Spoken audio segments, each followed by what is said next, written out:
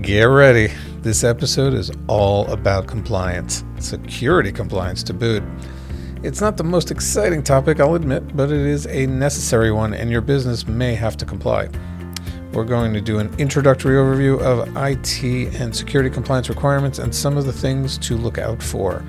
Whether your industry requires it or if you have insurance requirements for cyber policies, we are going to go over what you need to know. My name is John Vergolino. I'm your host. This is Console Pod. Let's get started. Compliance is all about following rules set by a body that levies some kind of power over your business's ability to function within an industry or a geographical area. Historically, compliance is about meeting the requirements set in some kind of regulation. More often, compliance is required because it is imposed, and you really don't have much of a choice. So, how does IT fit into this? Well, recently, and I mean in the last 5 to 10 years, there has been a huge spike in cyber attacks, data breaches, and as early as a few months ago, there was an actual death attributed to a cyber attack. These kinds of aggressive tactics from the bad guys have become so prominent that the methods for protecting ourselves, our businesses, and our data needs to be spelled out and enforced. Businesses simply aren't doing what is necessary to protect their systems, especially smaller businesses who don't think they are the targets and therefore invest the least in protections and end up with their guard down. And that is exactly why the bad guys go for them first, because they are the weakest link. Bad actors don't care about notoriety anymore. They care about cashing in on your misfortune and your lack of protections. Not only are small businesses the target, but contrary to popular belief, they are the prime target. So how does IT play a role in all of this? Compliance requires implementing cybersecurity mitigation solutions to security problems.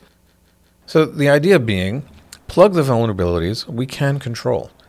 Further, put mechanisms in place to avoid vulnerabilities we can't control. In most cases, it will be very difficult to meet cybersecurity compliance requirements without IT's help.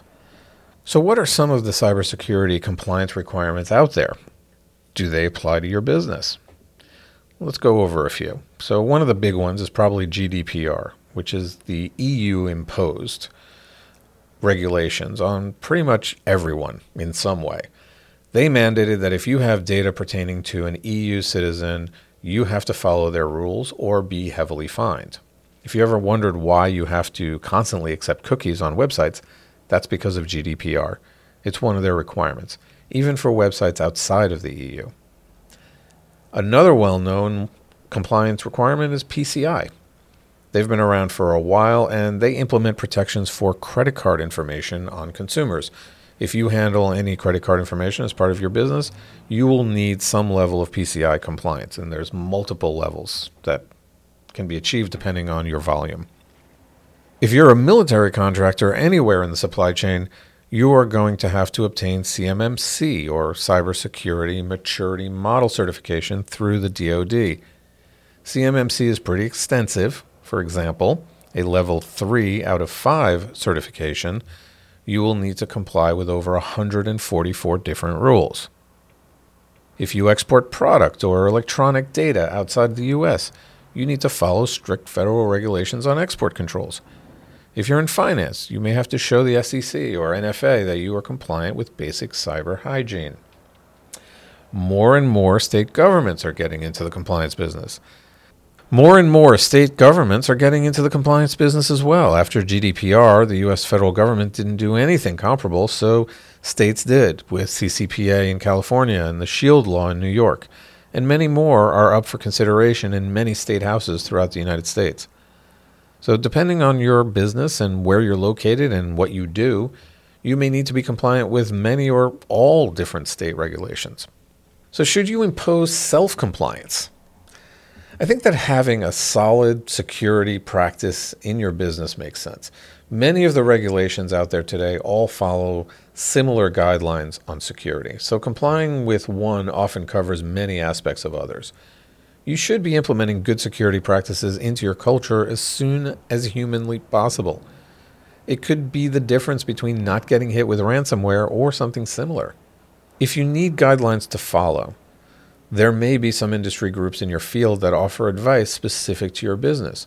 Or you can also look at NIST standards. The National Institute of Standards and Technology sets standards for all sorts of things, but one of them is the NIST Cybersecurity Framework, which is a good starting point if you don't have anything else to work with. The NIST 800-171 guidelines are the cornerstone of the CMMC compliance and include an impressive 144 guidelines. Can you comply all by yourself? It completely depends on the scope of your compliance requirements. If you're going to be audited, especially on site, you're probably going to need to hire a consultant to advise you throughout the process. They can help you prepare and bring in the right people. Just be careful to vet anyone who is joining the compliance team. Don't take for granted they all know what they're doing. Meeting regulations is one thing, but you also have to keep up after achieving your certification. More often than not, you have to renew your certification on a regular basis, possibly annually or every few years. This means not letting your guard down and staying on top of changing regulations and new security protections that are being adopted. For instance, with the pandemic, many companies instituted work-from-home policies. Compliance requirements for remote work would need to be followed, and many companies likely just did a quick and dirty implementation because of COVID, thus creating a security opening with remote workers. If your compliance requirement doesn't cover remote work or you planned on fixing it later, this creates a vulnerability to your network and data. This is one example of how you need to stay on top of compliance and security guidelines and not waver. You will also need to keep your staff trained up and tested. You will also want to keep your staff trained up and tested. There are really good and affordable services to help with that and are all 100% online. We're going to dedicate a future episode just to this topic because it is seriously one of the most important things you can do to protect your business. The humans who work for us are the most vulnerable points of entry into your systems, and we need them to be in the know. I cannot understate how important a good security posture is when it comes to your IT policies. If you have industry or state compliance requirements, don't ignore them. They are actually in place to protect you and your customers' data. Give them the attention they require and take advantage of the security practices they look to impose. It will help your business be more secure, and in today's climate of constant cybersecurity attacks, absolutely no one is immune, especially small businesses. There is no avoiding it, so embrace it and secure your future business. If you like this podcast, please let your colleagues and team know about it, and please subscribe so you get our next episode automatically. Thank you for listening. I'm John Vergolino. We'll see you next time.